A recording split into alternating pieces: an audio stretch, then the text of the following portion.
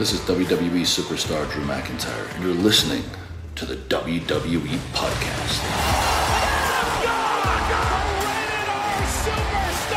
The champ is the one that everybody wants, me. Becky Lynch is going to WrestleMania.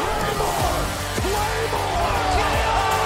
Austin 316 says I just whipped your ass. This is my idol. You're going to acknowledge me.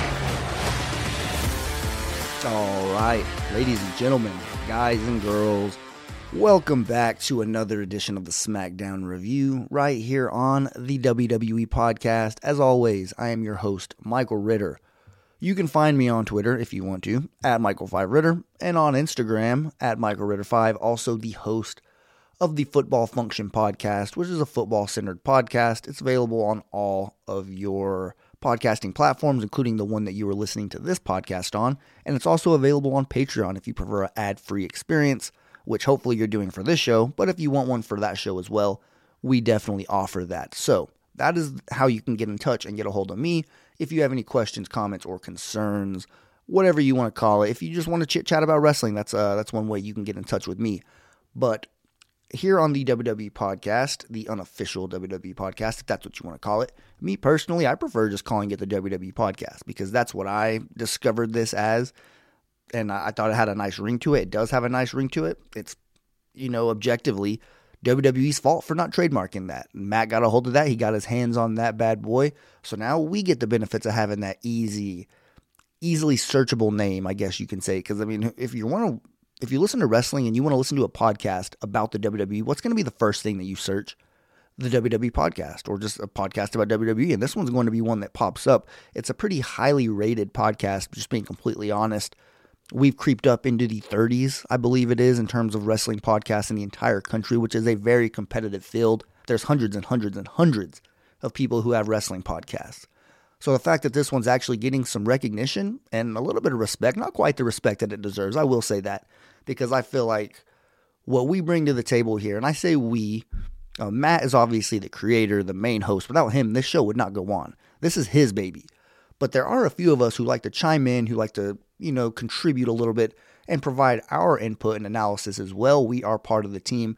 Me, I already introduced myself, Michael Ritter, but there are other people here on the show as well. Michael Gross, one of the most informative fans that you'll find here on the show. If you have any questions about wrestling history or just something that you're just not really sure about, that'd be the person I would direct you to go to right there at 144Captain on Twitter. He is definitely insightful, and he's somebody who is a damn good follow on Twitter, just number one. If you have any wrestling questions, I'm not sure if he wants me to, just give his Twitter. He gives his Twitter out himself, but I would just suggest if you have a Twitter question, that's who I would ask, is Michael Gross. So shout out to Michael Gross. He doesn't have an official show here on the podcast, but he does. He's a co-host. He comes in with Matt every now and then.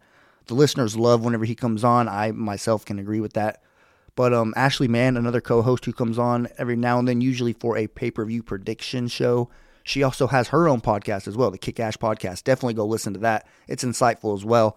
And then you got people who have their own show here on the network, such as Mimi Burris does the AEW Dynamite review, Zach Smith does the NXT review, Anthony DeMarco does WWE Rivalries, and What If with Matt, which is just a segment of hypothetical questions that happen from past, present, and future. It's an entertaining show, definitely one that you would want to check out, as well as the Raw review by Matt. If this is the first time tuning in, obviously, if you're a regular listener, you already know all this stuff. This is just music to your ears, pretty much. You already know exactly what I'm going to say, but Matt is the creator here, so he has his own show, obviously, the Raw review and the Weekend review. Two shows that definitely keep you updated. Like for me, I haven't been watching Raw for the past month, maybe even more. So I use the Raw review and the Weekend review to keep me up to date on exactly what's going on that side of WWE and on that brand. Because even though WWE can't stay true to their brand split rules, I technically have. I'm basically SmackDown all the way, 100%. And I didn't necessarily plan it to be like that, even though it's the situation that it was even back in the Ruthless Aggression era. Whenever I really got into WWE, I was a Raw guy, and it's not by choice. I just simply had cable, and we didn't have the CW or whatever channel SmackDown came on at the time. So I wasn't able to watch SmackDown, and I hated it. I was like, man, I really want to know what's going on over there. There's a lot of wrestlers that I'm not really familiar with, because I haven't gotten a chance to really, watch them wrestle and get up to speed with everything that they bring to the table, whether it's their character, their gimmick, their wrestling style, all that stuff. So I was kind of in the dark with SmackDown growing up, and I think it's just kind of cool how things work out, how fast forward 16 years later, and now I have my own podcast here covering SmackDown, and I really don't pay attention to Raw. That's just it's funny how things work out. But speaking of SmackDown, I guess I will go ahead and stop all of that plugging stuff now that we are 5 minutes into the show. I can go ahead and talk about what we're going to be talking about here on this episode, and that is the SmackDown that aired on December 17th, 2021 from the Allstate Arena in Chicago, Illinois, one of the most passionate wrestling cities in the country, especially here in 2021. They were part of that huge moment whenever CM Punk made his return, his long-awaited return to AEW. Ashley Mann, one of the co-hosts that I mentioned a little bit earlier in the show, she was actually in attendance for that. So shout out to her. That's a moment that she definitely won't forget, but that just kind of, she can attest to how the Chicago crowd really is. And it felt like tonight there were a couple spots in the night where they were a little bit slow, mainly towards the beginning. But like during that tag team match that we'll start the show with whenever we're actually covering SmackDown. But that is one of the spots in the show where they were kind of dead, where you could just hear like a woo chant every so often. But there were other times during the show, especially the main event, where they were really getting loud. So definitely want to give a shout out to Chicago. They usually don't disappoint whenever you're talking about wrestling crowds. So this SmackDown, like I said, Chicago, Illinois, Allstate Arena, pretty well-known arena here in WWE. I personally have never been there, but I've seen so many different Raw, SmackDowns. They definitely make their trips there during the year. And just really quickly here about this SmackDown, this is my 63rd here in this iteration of the SmackDown review. There has been other versions of this show without me as the host, but because this is my 63rd, so 65 weeks straight, because I have missed 2 shows during the course of those 65 weeks. One of the weeks I had COVID back in January. Longtime listeners know that. And then here just a couple weeks ago, we had one of the main contributors for the mailbag, which is, I don't know if I mentioned the mailbag whenever I was plugging all the shows, but that's a show you definitely want to listen to as well. But The Crisis, he's definitely a weekly contributor, one of my favorite parts of the mailbag. He always brings the heat, and no pun intended, his fire and trash list. Those are always, some entertaining points during that episode that really kind of keep you coming and really want to make you listen to it again, because I made the fire list. So shout out to Crisis for returning the love, because I definitely enjoy what he does over there as well. So anyways, there has been 2 weeks, like I was saying before I got completely off topic, that I was not here on this show, but just a little bit of a shout out. This is my 63rd episode here, and I'm looking forward to getting to that 69 number. Just being honest, that's for personal reasons, obviously, just a little bit of a funny milestone to get to there. But I guess without anything else to talk about, are you guys ready to get into this SmackDown? Because I certainly am. And first and foremost, I will say, after I record this, I'm going to go watch Spider-Man No Way Home. So I am a little bit excited for that, obviously, and that's kind of what's on the other side of this. So I'm going to try not to get off on any crazy rants that take 5 to 10 minutes or anything like that. I'm going to get through this episode, and I will say it was a relatively quick episode. It's one of those weeks that kind of have a really long segment to start the show. Whenever you open the show with anywhere around a 30-minute segment, I mean, I talk about this every week that it happens. It sets the show up to go by fast, because then you got to either jam-pack a bunch of small segments in there to kind of get everybody's screen time, or you're going to just have multiple long segments. And that's kind of what they did here. It was an entertaining show, though. The ending was a very badass ending, and I can't really remember the last time that I felt that way about a storyline. The only thing I could think about was whenever Randy Orton won the World Heavyweight Championship, whenever he was a member of Evolution, and Evolution turned on him. They did the whole thumbs up, turned it to thumbs down thing. If you were watching wrestling at the time, that was definitely a very impactful night on Monday Night Raw. And this one wasn't to that extent, but you can tell that it was cut from the same cloth in terms of, like, that's the story that they were trying to tell. Is like this was a turn. Like, they turned the page here, and now we're going to see this Roman Reigns character in a different way. So I'm excited to get to that point in the show, but we will start here with the opening segment, which was Sasha Banks and Toni Storm versus Shotzi Blackheart and Charlotte Flair. Now, I will say, before I get into this, I told you guys I'm going to comment on it, and I noticed it again this week, white ropes. I don't understand why. Bring the blue ropes back. And I did go look on Monday Night Raw. I said last week I wasn't sure if they were using red or white ropes, and they're using white ropes on Raw too. It just doesn't make sense to me. Like, I really don't. I'm not going to go off on that. Like I said, I'm going to try to keep the rants to a minimum on this episode, but still, I mean, I'm going to be paying attention. I'm going to be noticing. So I hope that you guys will as well. And I hope that you guys also can appreciate what the colored ropes bring. And I know it might be something small, but it does add to the show. I feel like whenever there's white ropes there, I'm going to see somebody from Raw pop up. Like, I'm going to see, and like vice versa on Raw. If there's white ropes, I'm going to see somebody from SmackDown. They just feel more separated, and they feel more inclusive whenever they are, completely their own color. And that's the only thing that really separates these two shows, is the color. So go all in. If that's going to be the only difference, other than one of them's on Monday and one of them's on Friday, but the only true consistent difference between the two brands is one of them's red and one of them's blue. So go all in with that. You have blue ropes. They probably costed a decent amount of money to make. I'm just going to expect that. Probably not for WWE, obviously. $13,000 is like a penny to them. But however much those ropes cost, I mean, you might as well take advantage of that and actually use them on your rings. But anyways, we do get that tag team match, and Sasha Banks is in her Spider-Man themed gear. I'm sure some of you guys noticed that, especially the Sasha Banks fans out there. I know that there's several that comment on that mailbag show who every single week their mailbag is about Sasha Banks, no matter what. It's like clockwork.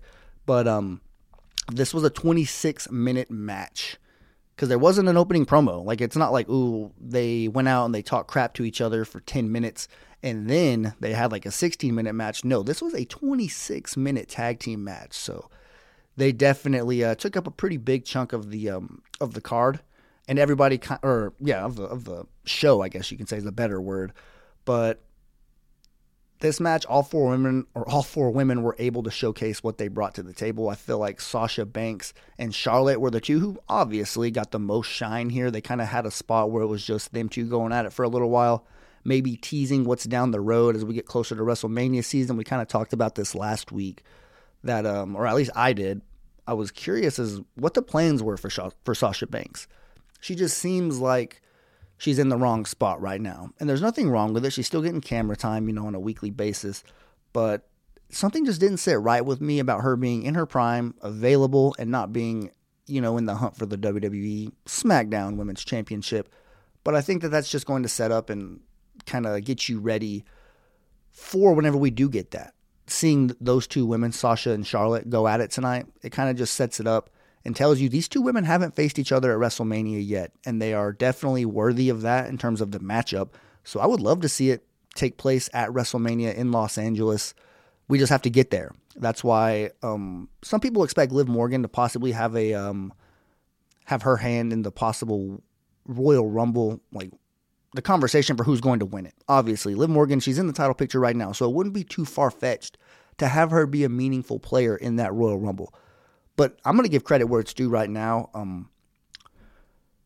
Kyle from New York on the mailbag episode, he mentioned Sasha Banks winning the Royal Rumble. And as you guys know, or like I said, longtime listeners, last year in October, I put it on record that I thought Bianca was going to win, and she ended up doing that. Well, here we are in December, and I still have not made my prediction yet. And as soon as he said Sasha, it was almost like a light bulb went up over my head. Like, that is he's absolutely right. I really think that Sasha is going to be the one to do this. Keep in mind, she hasn't done it yet. She is a legacy star, really, whenever you think about it. Not like in terms of her heritage or anything like that, but just look at her resume. Look what she already has to stand on. She's going to be a Hall of Famer without a doubt. And her career is just getting started. She's still in her 20s. She's not even close to being near the end of her career. So she has a lot of success ahead of her, but she hasn't gotten that Royal Rumble yet. She's been in the Hell in a Cell match. She's been in the Elimination Chamber match. She's been in the Royal Rumble, but she hasn't won it yet. So I do think that this could be an opportunity for Sasha Banks to win the Royal Rumble, get an opportunity to go at Charlotte. That would be a money matchup, especially WrestleMania season. But there is a little bit of a twist here. I've heard rumors about Sasha Banks and Trish Stratus having mutual interest in working together. So are they going to have legends be in the Women's Royal Rumble again this year? I'm a huge fan of that. I feel like that had a lot to do with last year, why the Women's Royal Rumble match outshined the men's match. And I was just a bigger fan of it altogether whenever the show was over. I was on record saying, hey, that Women's Royal Rumble absolutely blew the men's out of the water. And I could see if they have women, if they have, let's see here, like Trish, Lita, Victoria, Molly Holly, just women from that Ruthless Aggression era, come back and be part of this Royal Rumble again, which some people aren't a fan of, and I understand that. There's enough women on the roster to give them that shine, give them that notoriety and that publicity to, maybe put them over and give them a moment rather than a woman who's already retired, already in the Hall of Fame. We get that. But I do think there is, an interesting thing here on the table with Sasha Banks and Trish Stratus, because if there's the interest there, because right now Sasha Banks is a babyface, and she's kind of on that path to where, like we just said, she is on the track to win that Royal Rumble and, maybe be the babyface in that program with Charlotte Flair. But what if Trish Stratus were to screw her over at the Royal Rumble? And not necessarily screw over, just eliminate her. So she tosses her over the top rope, ruins Sasha Banks' plan, and that is what makes Sasha flip back to a heel, because it's inevitably going to happen. Sasha Banks is a great heel. She's personally, in my opinion, a better heel than she is a babyface. So right now, she's doing all this work kind of out of her comfort zone. And I feel like if she were to be thrusted back into that heel role by being eliminated by Trish Stratus, that could set up them two, Trish and Sasha, Trish being the babyface, Sasha Banks being the heel, them two colliding at WrestleMania, setting up that storyline. We could get Trish back in the WWE for just a couple months, not long, obviously. She's long gone as far as being a full-time star, but we could get her back for this program by itself, and I think it would be money, and I myself would be invested. So there's two avenues you could go right there with Sasha Banks. Have her win the Rumble outright, challenge Charlotte Flair at WrestleMania, and you have a money one-on-one women's match right there. Charlotte has a chance to go back-to-back, having match of the night at WrestleMania, or you could have her feud with Trish. That's something that's been kind of floated around. So I think that right now there's nothing wrong you could do with Sasha. You're just kind of in a little bit of a holding stage where she has to be floating around here like in the mid-card, not really having a meaningful program going on right now. Just be patient. I kind of had to tell myself that because it is coming down the road. We just have to get closer to Royal Rumble season. Up next, we get a King Woods segment backstage where he's surrounded by a bunch of, wrestlers who don't have anything going on right now. And then the Usos approach. And all this really is kind of, they talk crap to each other and they set up a match tonight and then also a match at day one in Atlanta on January 1st. So that's really all this was to set up the match that we get a little bit later in the show, which is the Usos versus the New Day. Now, keep in mind, the New Day won that triple threat match that was on SmackDown last week to determine who is the best tag team in WWE, and if that really, was a determining factor in your opinion. I mean, it's to each their own. You could view who you feel is the best tag team in WWE. I don't feel like it's the New Day, but because they won that match, I guess we have to give them credit, and we will get to their match with the Usos a little bit later. Keeping things backstage, though, Natalya takes a little bit of a shot at Xia Li. Obviously, Xia Li comes out to the aid of Naomi last week whenever Natalya and Shayna Baszler were helping Sonya Deville kind of have a little bit of a 3-on-1 disadvantage. So she starts to criticize Xia Li and basically says that if she goes out there and tries to do anything like that again, that Xia Li herself is going to need to protect her. So you can go ahead and bank that Natalya is going to be the first person that has a program with Xia Li, and that's honestly textbook right there. Like, that's who you want to have a program with Xia Li first. Natalya, it's no secret, she told you herself on the show she's had the most matches in WWE history in terms of women, the most pay-per-view matches, so she definitely has some records under her belt. And working with somebody like Xia Li might be nice, giving Xia Li the rub there and just working with somebody who could definitely teach her something. Not saying that Natalya, in terms of like a talent, is head and shoulders better than Xia Li. Maybe at this point in their career, yes, but I think that just the things that she can teach her, like picking her brain as far as being a WWE superstar, it's valuable. So I think that having her work with Natalya right here as her first program is definitely something that I could get behind. Moving on, though, we get the Viking Raiders versus Jinder Mahal and Shanky. In terms of actual wrestling and, critical moments in the show, if you want to call this critical, I put this at the bottom. This match itself just really wasn't that entertaining, to be completely honest. The Viking Raiders do win after Ivar hits Shanky with a splash from the top rope. No matter what, that's kind of like Otis's splash that he does from the top rope, or the second rope, I guess, that Vader bomb looking thing. This is even better because he goes to the top rope. And he's a bigger guy, arguably. So definitely an effective move there to win the match. And like I said, this one just really didn't do it for me. It wasn't a bad segment. It just wasn't one that you can get excited for. But that kind of changes here in a little bit whenever Brock Lesnar shows up, because Paul Heyman is waiting, you know, how they normally do. Anytime like Vince McMahon or somebody of prominence shows up, they'll show up in either a limousine or just like a blacked out Suburban. In this case, it was the Suburban. And Paul Heyman's sitting there waiting, holding the Universal Championship, obviously waiting for Roman Reigns, but it ends up being Brock Lesnar who gets out. And the look on Paul Heyman's face really said it all. Brock asks him if he's going to be doing any advocating tonight, and he really doesn't answer. Brock Lesnar kind of walks off while Paul Heyman's just still sitting there in shock, and he knows, damn it, I am in some deep you-know-what tonight. So we will touch on that here in just a little bit as we continue on through the show. Up next, we get Happy Talk. And this is another low point. I guess this segment itself, I know I kind of, crapped on the Viking Raiders and Jinder and Shanky's tag team match. I take that back. That wasn't the worst part of the show. This certainly was, this Happy Talk segment, where Happy Corbin and Madcap Moss still have that crown in the desk. They bring it out to the ring. They both try to pull it out, and they can't do it. But this was so crappy that the Chicago crowd was literally chanting CM Punk during it. If they're chanting CM Punk, any crowd for that matter, you know what you're doing sucks as a wrestling competitor, and you have to just take that L. They're not going to just chant CM Punk for the hell of it. Like, they're not just going to do it because they feel like it. If they're chanting that, it's because what you're presenting to them, what they're watching happen in the ring, is trash. I don't want to take Crisis' word, but he'll probably agree with me that is an absolute trash segment right there. So, it is what it is. Drew McIntyre comes out, kicks their ass like you'd expect, easily removes that sword from the desk, even though Adam Pearce, Madcap Moss, Baron Corbin, nobody could do it, but Drew McIntyre easily does it, obviously. So that's all that happens in that segment. Nothing really noteworthy. Drew McIntyre kind of has the sword, and he's going around backstage claiming that he's looking for Corbin and Madcap, and they are hiding. Like, they show them hiding backstage a little bit later. So you know that one's going to continue, but still just not necessarily one of the high points here on SmackDown, and what was, in my opinion, a decent show. So we do get another match here, Ridge Holland versus Cesaro. Ridge Holland does have the benefit of having Sheamus in his corner, so that is certainly an advantage, especially before the match, whenever Ridge Holland channels his inner Fit Finley by using that shillelagh and kind of hits Cesaro in the kidney with it.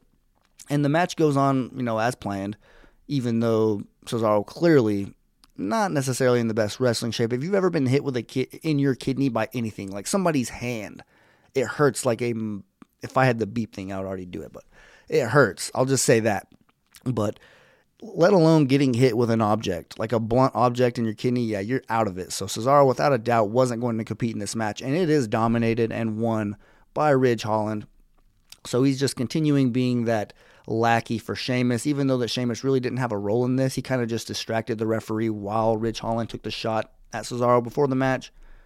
But you can just tell that those two are going to make a pretty decent team together, and I'm excited to see what is in store for Ridge Holland and how long this actually goes with him being Sheamus's right-hand man, lackey, whatever word you want to call it. But moving on here, we get Naomi, and she comes out to the ring, and she calls out Sonya, and she has like a neon green piece of paper in her hand, and she says that every year she likes to make a Christmas list for herself, and this year the only thing that's on her list is a one-on-one match with Sonya Deville, and she starts to call her out again. She tells her, come to the ring.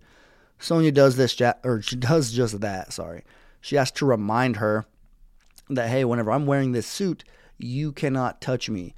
So she's kind of stalling. I watched this segment over again, and you could really tell that she was stalling with the words she was saying as she was creeping closer to the ring and getting in the ring, because she tricks Naomi into thinking that she is going to take off her jacket and maybe give her a little bit of maybe not an official match, but a little altercation nonetheless. But she's attacked from behind by Shayna Baszler, and they go ahead and set up that one-on-one match, Naomi versus Shayna Baszler right there. You think that Shayna's going to get the win because she attacked her or ambushed her from behind.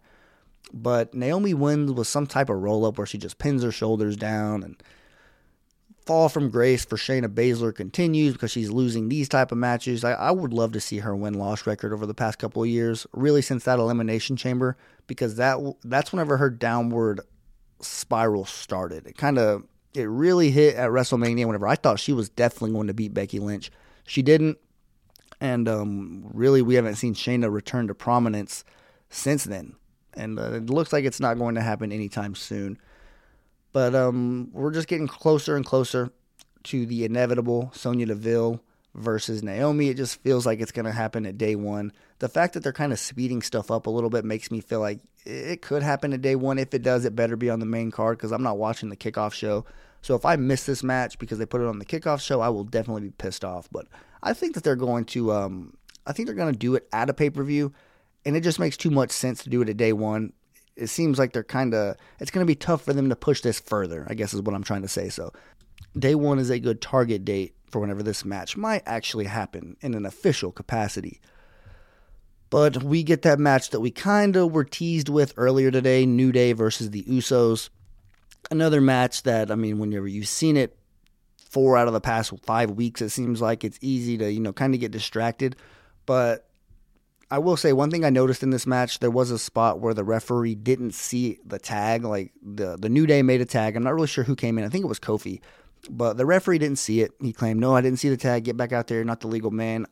I'm okay with this sometimes, but I feel like they only use it whenever they want to.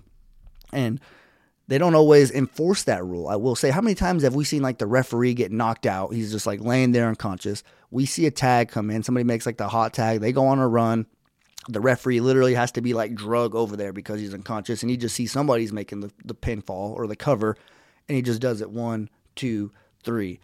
And it's like he doesn't look, wait, I didn't see that tag get made. What the hell's going on here? No, go back to your corner. I thought that was kind of weird whenever he did that, I will say. But it didn't have any impact on the match. So it's not like it's worth going on a rant about. It was just kind of a small thing that you don't see that very often. But it's kind of like it's like the brand split rules. They only stick to them whenever it's convenient for them. So Kofi does hit Trouble in Paradise to get this win. But like I said, not very meaningful. It is 2 wins for the New Day over the Usos in the past 2 weeks. So, maybe they are the best team in WWE because they are certainly proving it inside the ring, if that's what you want to decide it on. But up next, we get the best part of the show, without a doubt. Kind of what I talked about a little bit earlier. It's the main event, and this is a very entertaining segment just because, like I said, you were on the edge of your seat because you were waiting to see what was going to happen with Paul Heyman. Because Roman Reigns shows up this time. We see that same dark-tinted Suburban or Tahoe, whatever it is, come up. And Paul Heyman's waiting there with the Universal Championship. And for the first time that I can remember, and I've seen a lot of these segments where the vehicle will pull up and they'll get out. Paul Heyman was sitting there on the driver's side door, or waiting for Roman Reigns to get out of the back seat of the driver's side door, which is what they usually do. Roman Reigns got out on the opposite side, on the passenger side, and he walked around and told Paul Heyman, let's meet out in my ring. So right there, I thought that was noteworthy. I've never seen a guy get out of the opposite side. So if that is a little twist or a nice little touch that they added, WWE that is, then bravo to them because, I would have never even thought about that. And I could be wrong. It could have happened several times and I just missed it. But it did seem kind of new whenever that happened. So anyways, they do just that, which is go down to Roman Reigns' ring, according to him. And the Bloodline is with him. And he just has a series of questions to ask Paul Heyman. And he starts by basically saying, look, can I trust you? Can I trust you, wise man? Is the exact words that he said. And Paul Heyman says, of course you can. Like, obviously. And then he says, like, did you know Brock Lesnar was going to show up last week? Did you know he was going to show up at Survivor Series? And then he asks him, are you an advocate or are you a special counsel? Like, which one? And Paul Heyman is trying as hard as he can to answer, or at least, find the guts to spit some words out. And as he's about to, Roman Reigns says, I need you to acknowledge me with the truth and tell me, why are you protecting Brock Lesnar from me? And that's whenever Paul Heyman says, I'm not protecting Brock Lesnar from you. And right then, you already knew what he was going to say. The crowd knew what he was going to say because you heard them going crazy. He says, I am protecting you from Brock Lesnar. And right then, Roman Reigns it's a little tough pill to swallow. It's almost like it's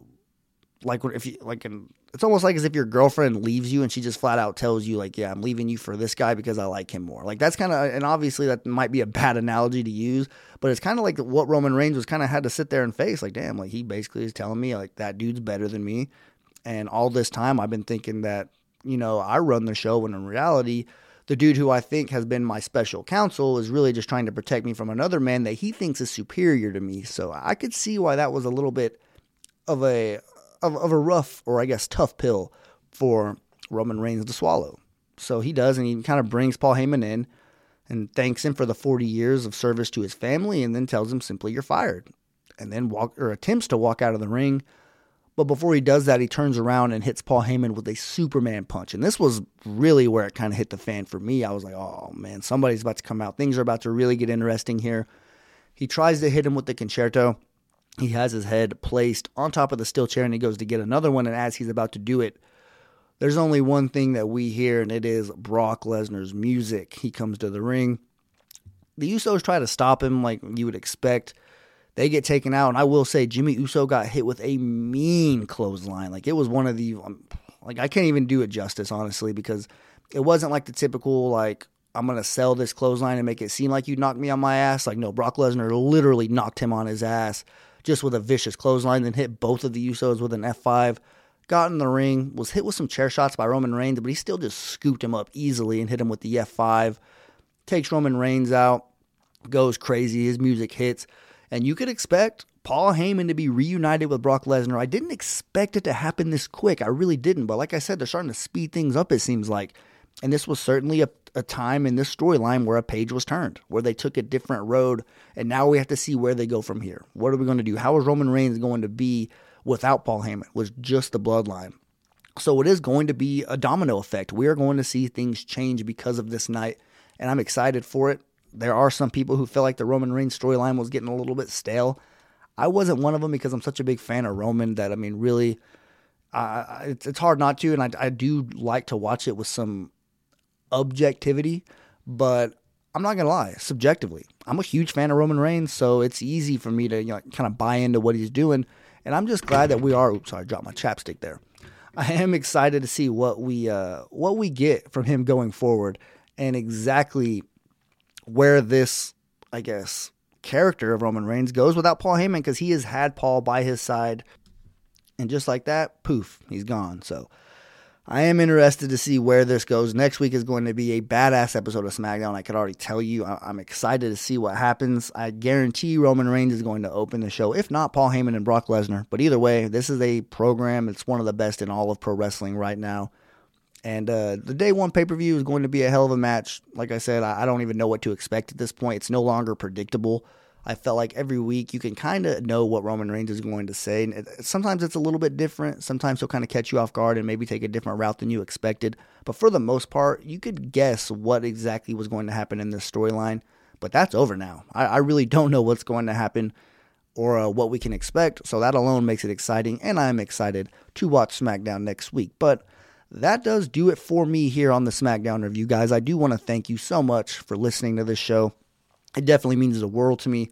I appreciate all you guys coming back every week. If you are a regular listener, then that definitely means a lot, because I look forward to doing this for you guys. I look forward to being a part of this team and, chiming in, hearing you guys' opinions on the mailbag. I'm looking forward to that. Inside the DJ booth, Fire and Trash with the Crisis. Those two alone are reasons to tune into the mailbag, as well as getting a casual wrestling fan takeover, which is going to be happening in a couple of weeks. So there's so many reasons to stick around here. There's so many reasons to subscribe on Patreon and get the ad-free experience. Join that Discord chat. It is well worth it. It's where we broke the news for the Kevin Owens re-signing with WWE. It's where we kind of had that discussion. So you get to be a part of all that if you sign up for Patreon. So it's definitely worth it, and I would advise you to do so. But like I said, I've got a date with Spider-Man, so I'm about to go watch that movie. I hope it's badass. I definitely expect it to be, and don't worry, I won't spoil it for any of you guys, but I would recommend going there and watching it so we could all talk about it without worrying about spoiling it for anybody. But I hope you guys all have a great rest of your weekend. Walk passionately in the direction of your dreams, and I'll talk to you soon. Thanks for listening to the WWE Podcast. Don't forget to subscribe on your favorite podcast app so you don't miss a show, or head to WWEpodcast.com. And for all of these shows ad-free, head over to patreon.com/WWE Podcast. Until then, we'll see you next time.